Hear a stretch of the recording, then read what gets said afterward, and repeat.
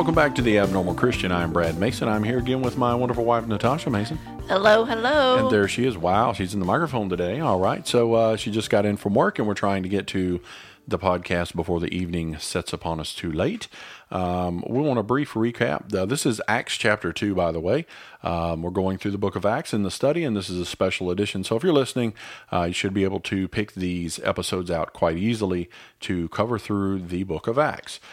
We're picking up where we left off in chapter 1. Chapter 1 ends with the disciples choosing by election and prayer the replacement for Judas, and they've elected Matashahu to join them, and Matthias, I believe it says in the English. So they're in Jerusalem, and they're waiting at Pentecost, and they're waiting on the Comforter that Jesus has promised before he ascended into heaven to come and to dwell with them. So we're going to pick up from there. Pentecost starts 50 days from the end of Passover. I think in the last episode I made a clerical error and said 40 days. So, but it's actually 50 days from the end of Passover. So they're waiting in Jerusalem. We're going to pick up there with Acts chapter 2, verse 1. And when the day of Pentecost was fully come, they were all with one accord in one place. And suddenly there came a sound from heaven as of a rushing mighty wind, and it filled all the house where they were sitting. And there appeared unto them cloven tongues like as of fire, and it sat upon each of them. All right, so there we got chapter 2. We're starting off kind of strong there. So they're coming in, they're praying, and a mighty rushing wind comes in, and it's like cloven, there's the wind, cloven tongues of fire. So again, I'm going to take everyone back to Egypt. I'm going to this constant reminder of pointing backwards in time. The scripture says the things that happened in the Old Testament were a foreshadow of things to come. So if you go back to Exodus chapter 20, verse 18, you're going to find in that scripture, I'm not going to read it here, but if you go back there and you look in that scripture, you find that the Hebrews and the people who came out of Egypt are standing at the mountain of God at Pentecost. They're there on the day of Pentecost. And the scripture says that the Lord is there on the mountain, and he's like thunder and lightning, and it says the earth is shaking, and there's a mighty wind, and the people become really afraid. And so Moses is there, and they talk to Moses, and they say, hey, Moses, can you talk to God for us? And Moses says, why? And they said, because if we hear his voice, it's going to kill us, basically. We're scared to death because of God, because he is so powerful. And so this is on Pentecost when they receive this. So at the same time, we have the disciples here, and the Lord is coming into the room as a mighty rushing wind. So it's really similar to what was going on in Mount Sinai. So the Holy Spirit now is coming in. So you have to look back to it and you have to understand that when the Lord gave Moses his word, that is the same as the Holy Spirit coming into the room with the disciples and the apostles. So that's what we see here in chapter 2. There's going to be some more interesting things. Go ahead. Continuing on in verse 4, and they were all filled with the Holy Ghost and began to speak with other tongues, as the Spirit gave them utterance. And there were dwelling at Jerusalem Jews, devout men out of every nation under heaven. Now when this was noised abroad, the multitude came together and were confounded, because that every man heard them speak in his own language. All right, so let's pause there for a second. So the Holy Spirit came in, they were all filled, and they immediately went out on the day of Pentecost, and they began to speak in tongues. One of the biggest misconceptions is that tongues is not always the tongues of angels. So a lot of people think it's the babbling where no one understands what you're saying. But the scripture here says that there were men, Jews from devout men, right? Out of every nation under heaven. So these are Jews. They're all Jews here that are listening to the disciples speak. And it goes on to say that they hear them speaking in their own language. So it's very interesting that the first example of speaking in tongues here is speaking in a different language from their own, or being heard in a different language from their own.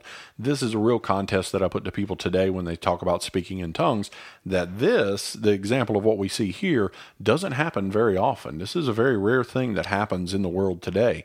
And this is an example of the power of God. And the reason, and we'll go on and read here real quick. Go ahead and read some more. Continuing on, I'm going to reread verse 6, and then we'll go on. Now when this was noised abroad, the multitude came together and were confounded, because that every man heard them speak in his own language. And they were all amazed and marveled, saying one to another, Behold, are not all these which speak Galileans? And how hear we every man in our own tongue, wherein we were born? Parthians and Medes and Elamites and the dwellers in Mesopotamia and in Judea and Cappadocia, in Pontus and Asia, Phrygia and Pamphylia in Egypt, and in the parts of Libya about Cyrene, and strangers of Rome, Jews and proselytes, Cretes and Arabians, we do hear them speak in our own tongues the wonderful works of God. Right, so let's stop right there. She's got to rest her tongue after all that. I'm not rereading all that. That's okay. Names. So there's a lot of names there, right? So it's a lot of ancient names, ancient places. So what the scripture, nothing in the scripture that is put there as a void thing. You get into the book of Numbers, and there's a lot of names there, and a lot of people don't understand, but there's reasons. So the reason the scripture is listing, one of the reasons the scripture is listing all of the people who are here is to show you that is a diverse multitude of people, Jews, from every nation around the area. I mean, it's just, and why is that important? Why would that be important? So remember, everything from the Old Testament is an example or a foreshadowing of to come. So why do you think that would be important? Why did the distinction of all these people? Like they were hearing them speak in their own language, or Right. why is it important to say all these people? Why was it important to list all these people off, all these different people? But I mean, it makes the case for people speaking different languages come in. Is that what you're getting at? Okay, that's pretty good. No, I think you got a good point there, right? Wait, so what? it's the example of the power of God, right? So they all hear it in the different language, so that they know that it is something from God because it can't be anything else. These men, because they listed, aren't these Galileans? How are they standing here speaking in all these different languages? And we all can understand. Right, and we can all understand them. Also, the second thing there would be at the mountain, at Mount Sinai, it wasn't, and this is one thing people really need to understand, it was not only the Jews who came out of Egypt. The scripture says they brought everyone, all kinds of people with them. A lot of people think that when God gave the Torah, his laws, that he gave them specifically to Jewish people. But in reality, God gave them to the world. He gave them to everyone because every group of people was generally represented. There were over 1 million people that came out of Egypt, and they were not just Hebrews. There were other slaves that came with them from other societies and other peoples and other groups. And so all these people come there, and Moses, this is really important. Moses is speaking as the voice of the Lord. He's telling Moses, and Moses is giving them God's word, which is an example of the Spirit, which is Moses is one. Now we have 12 men. We have 12 men together, and they're speaking, and the word of God is being heard from them in everyone's language. So it's this idea of what happened in Egypt is now happening on a much larger scale, and it's again representing. This is interesting to me because there's a scripture there that says that the one about the Jews. I've underlined it. Can you read that one more time? This is verse 5. And there were dwelling at Jerusalem Jews, devout men, out of every nation under heaven. Okay, stop. So leave the middle. I didn't underline one part there. The devout men. Leave that out and read it again, but leave that part out. And there were dwelling at Jerusalem Jews out of every nation under heaven. So there we go. So now here's a really cool thing, right? So Jesus has already told them in chapter 1 that the gospel has to go to the ends of the earth.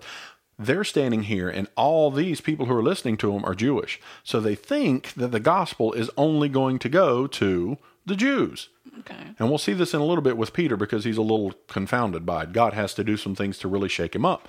But here they think the gospel is only going to the Jews because these Jews are from every nation in the world. Well, they represent everybody. These are all our people from all around the world. They've come here to listen and to hear the gospel. So this is why that portion of scripture, the only reason I took the devout men out is because it breaks that sentence up. And it's easy to forget that these are Jewish people. It's just Jewish people here right now. In the early church, one of the things that we get wrong is we say that the Jews denied Christ. We're getting ready to see something else here, so continue on reading. From verse 6 or where I stopped? Where you left off. And this is verse 12. And they were all amazed and were in doubt, saying one to another, What meaneth this? Others mocking said, These men are full of new wine. But Peter, standing up with the 11, lifted up his voice and said unto them, Ye men of Judea, and all ye that dwell at Jerusalem, be this known unto you, and hearken to my words. For these are not drunken, as ye suppose, seeing it is but the 3rd hour of the day. But this is that which was spoken by the prophet Joel. All right, so they've accused him of being drunk, which is really interesting that you would speak a different language when you're drunk, and I don't know how that would work, but that's their accusation, is that you're drunk. And me and Natasha talked about this yesterday, and she was able to figure it out before he even said anything, which is fantastic. So remember, I've said before, to understand some of the things in the Scripture, you need to know the time frame in the book of Genesis. And in this specific verse, Peter here makes a claim. He says it's but the third hour of the day. Why would we be drunk? For these are not drunken, as ye suppose, seeing it is but the third hour of the day. So he's in English, you're sitting there and you're going, well, what does that even mean, right? So just quickly, in the Old Testament, the evening and the morning of the first day. So God breaks the day up into two parts. The evening starts at 6 p.m. The day or the morning starts at 6 a.m. So when he says it's the third hour of the day, he's talking about the daylight portion of the day. Third hour from 6 o'clock is 9 a.m. It's 9 a.m. So they're, unless they've been drinking for breakfast, it's 9 a.m. in the morning, and they're standing out here testifying the gospel. And you can do the same thing in the evening. If it would be the third hour of the evening, it would be 9 p.m. So that's what's going on here. Continue on. And it shall come to pass in the last days, saith God, I will pour out of my spirit upon all flesh, and your sons and your daughters shall prophesy, and your young men shall see visions, and your old men shall dream dreams. And on my servants and on my handmaidens I will pour out in those days of my spirit, and they shall prophesy. And I will show wonders in heaven above, and signs in the earth beneath, blood and fire and vapor of smoke. The sun shall be turned into darkness, and the moon into blood, before the great and notable day of the Lord come. And it shall come to pass that whosoever shall call on the name of the Lord shall be saved. All right, so stop there. This is really important. This is huge. This is key, right? So what he's doing here is he's quoting Joel chapter 2, verse 28. You can go look that up. And he's quoting the scripture out of Joel, which is Old Testament prophet, right? So it's a prophecy about the great and terrible day of the Lord. It's about him pouring out visions and speaking in tongues and all these different things. He's talking about that. So here's really something that's cool and key about this scripture, is that the prophecy that he is talking about right here is still in effect. This prophecy has not ended, because the moon has not turned to blood, the sun is not darkened, and the day of the Lord has not come yet. So, and the prophecy in Joel 2, 28 is still in continuation right now while we're alive. This prophecy is still being fulfilled. You understand, in the New Testament, we talked about it in the last episode, the only scripture they had was the Old Testament. They had the Torah, the major and minor prophets. That's what they had. That's what they quoted. So they understood that this was a portion, what's going on here is a portion of this prophecy from Joel. Continue on. Continuing in verse 22. Ye men of Israel, hear these words. Jesus of Nazareth, a man approved of God among you by miracles and wonders and signs, which God did by him in the midst of you, as ye yourselves also know. Him being delivered by the determinate counsel and foreknowledge of God, ye have taken, and by wicked hands have crucified and slain, whom God hath raised up, having loosed the pains of death, because it was not possible that he should be holden of it. For David speaketh concerning him, I foresaw the Lord always before my face, for he is on my right hand, that I should not be moved. Therefore did my heart rejoice, and my tongue was glad. Moreover also flesh shall rest in hope, because thou wilt not leave my soul in hell, neither wilt thou suffer thine Holy One to see corruption. All right, so let's stop, pause there.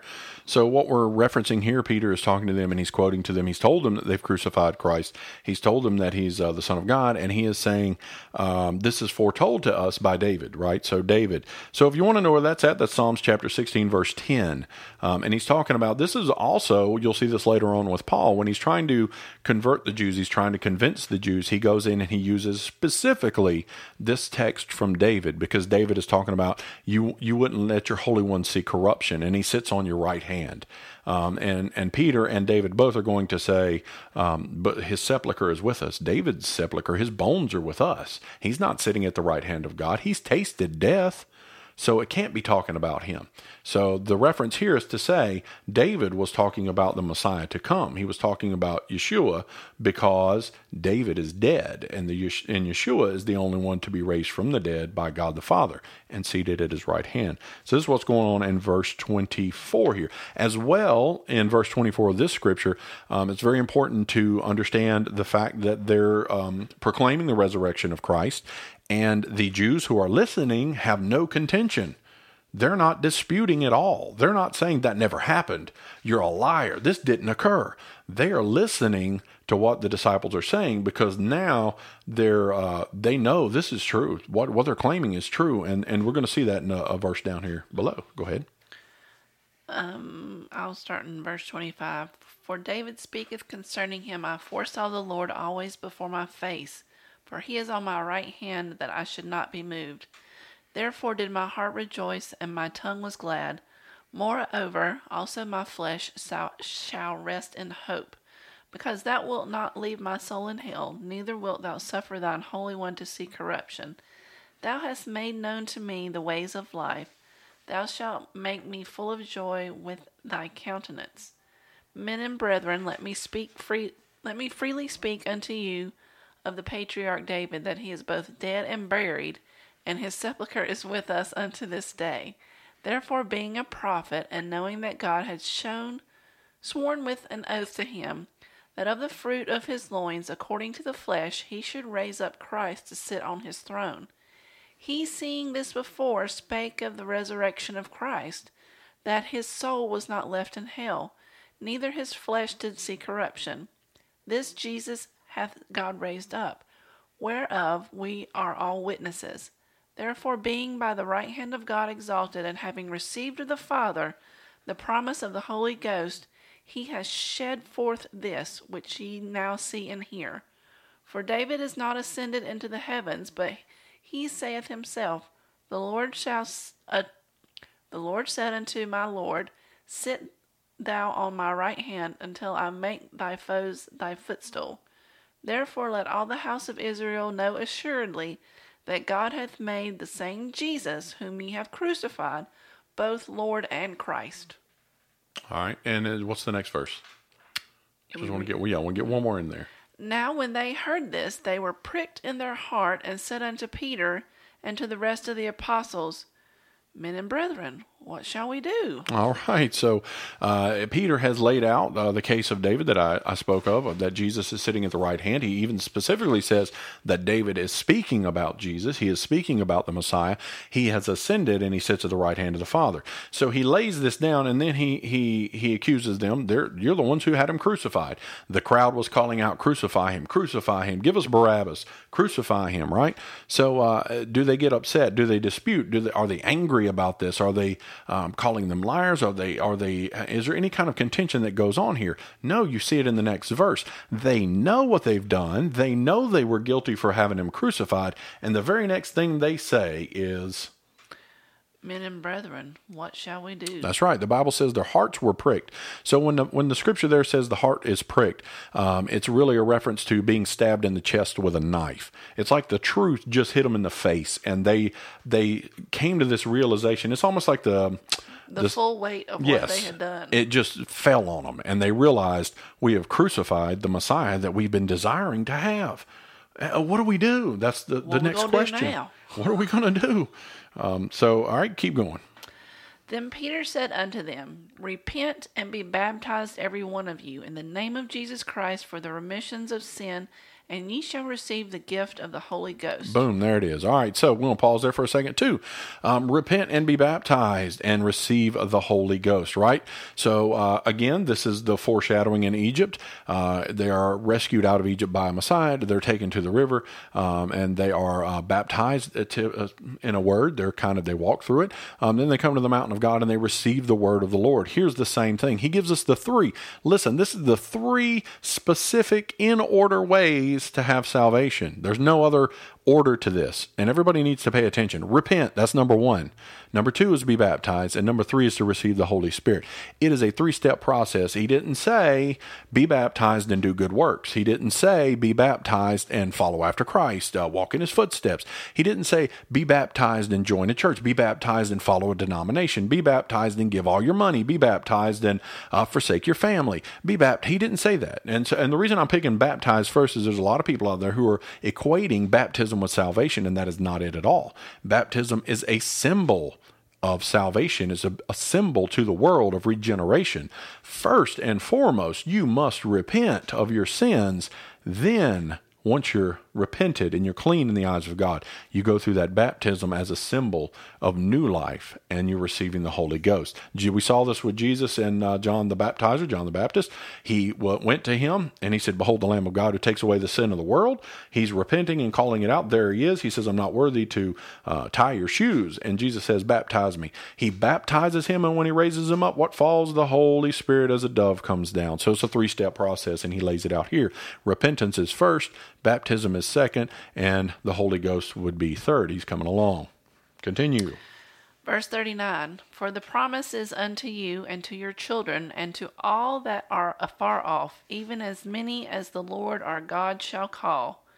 And with many other words did he testify and exhort, saying, save yourselves from this untoward generation. All right, let's pause there real quick. So in verse 39, Peter is speaking, honestly, he's speaking a prophecy right here. He doesn't even understand, even Peter yet has the ability to understand what he is saying.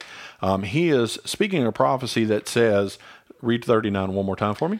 For the promise is unto you and to your children and to all that are afar off, even as many as the Lord our God shall call. So Peter is thinking, he's talking to Jews, and he's telling them the Lord is going to save you. He's going to save your children. He's going to save even those that are far off. And what he's meaning in his mind is Jews that are far off. Because remember, the scripture says salvation is to the Jew first and then to the Gentile and the Greek. So Peter in his mind is thinking, God's going to save the Jewish people here. He's going to save the Jewish people in Mesopotamia. He's going to save the Jewish people in Asia. What he doesn't understand is the own words out of his mouth are what God has already said he's going to do. He's going to share the gospel with the world. And Peter will learn this later. The other thing there in let me get my note here, verse 40, the scripture says this untoward generation. What that means is crooked and perverse. If you don't know what that word is in the scripture, he's saying, where are you going to get out of this crooked and wicked and evil and perverse generation? Continue on. Verse 41, and then they that gladly received his word were baptized, and the same day there were added unto them about 3,000 souls. And they continued steadfastly in the apostles' doctrine and fellowship, and in breaking of bread and in prayers. And fear came upon every soul, and many wonders and signs were done by the apostles. All right, so 3,000 were added there, and a lot. And there's, again, this is speculation on some parts, but there are people who believe that the amount of people who died at Mount Sinai for turning from the Lord was around 3,000, which is probably a lot more than that. I don't know. And some think that's right now is a restoration here in this verse. Those people are given back; they're coming to the Lord. So that would be kind of an interesting point there. Here it continue on. Sorry, verse 44. And all that believed were together, and had all things common, and sold their possessions and goods, and parted them to all men, as every man had need. And they, continuing daily with one accord in the temple, and breaking bread from house to house, did eat their meat with gladness and singleness of heart, praising God and having favor with all the people. And the Lord added to the church daily such as should be saved. All right, so here at the end of the chapter, we see the unity of the body of Christ. So these people have given their life to God. They've accepted the Messiah. They've received the Holy Spirit. It says they've gone into the temple. They're going to witness. Honestly, they're going door to door here, and they're breaking bread with people, and they're telling them the good news of Messiah and Mashiach has come, and he was crucified, but he's alive, and he's with God. And they've sold. A lot of them have sold what they owned. They've sold their lands, their properties, their goods, and they've pooled their money together, and they've split it up so that everybody has an equal amount, because here they're showing this unity that's in Christ, right? This is what he prayed with the Father. They'd be one in me as I am in you. And he prayed for great unity within the believers. And so this first group that gets saved here shows that unity by their actions. Remember, we talked about two things that really that prove that you're a believer in Jesus. Number one is what you say, and number two is what you do. So there's two different things there. So here's one, they've repented and they've received, and now their actions are to make sure that no one is without anything. And then they go out, and it's interesting. Here's the first door-to-door preachers, I think, because they're going home to home, and they're sharing the gospel. I mean, witnessing. They're going witnessing. So one thing, this is the last verse there, correct? 40, yeah. Yes. So we're at the end of the chapter. And the interesting thing here that I really want you to grasp a hold of is that this is Jerusalem, right? So we're always told that the Jews rejected Jesus. They said, crucify him, and they crucified him. And then it was given over to the Gentiles. And the thing we don't understand, and we see it here in Acts, is that the very first church, the body of believers, were all Jewish people. These are Jewish people in Jerusalem. And you're going to see that as we go into chapter 3 and 4, that the gospel continues to grow in Jerusalem, and the authorities and some of the people there get really upset about it. And they want them run out, and they want them locked up, because it is spreading like wildfire that the Messiah has come. Now, we go back to a little bit of historical context. Again, it's you're not supposed to bear false witness, is one of the 10 Commandments. Time and time again, you could be accused of being a false witness and thrown in prison. No one is disputing any of the disciples or anything that they have said. And the reason I point this out, there's a lot of people who say that Jesus didn't exist. A lot of people who say he never was a man, he didn't raise from the dead. If that were true, the Bible would never have been written, because these men would have been put to death for lying blatantly. There would have been text and scriptures of people disputing with them, telling them it never happened. You're delusional. You're a bunch of liars. And the very fact that no one, not one person here, is standing up to say, oh, yeah, that didn't really happen, I don't know what they're talking about, leads real good credence to their witness. We weren't there. We can't see it. So we, by faith, believe what they've said. We believe their testimony.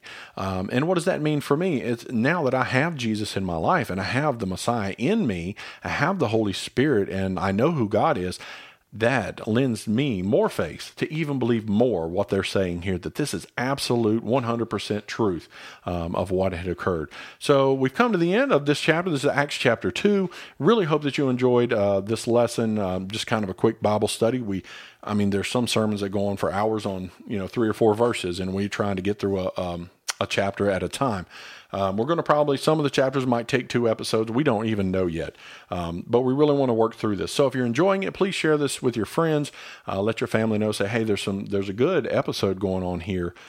Good study. Hopefully it's a good study helping you out as to what started with our belief. Where did our history come from? I really want to equip you with the ability to talk to people and to share the gospel with them and have answers.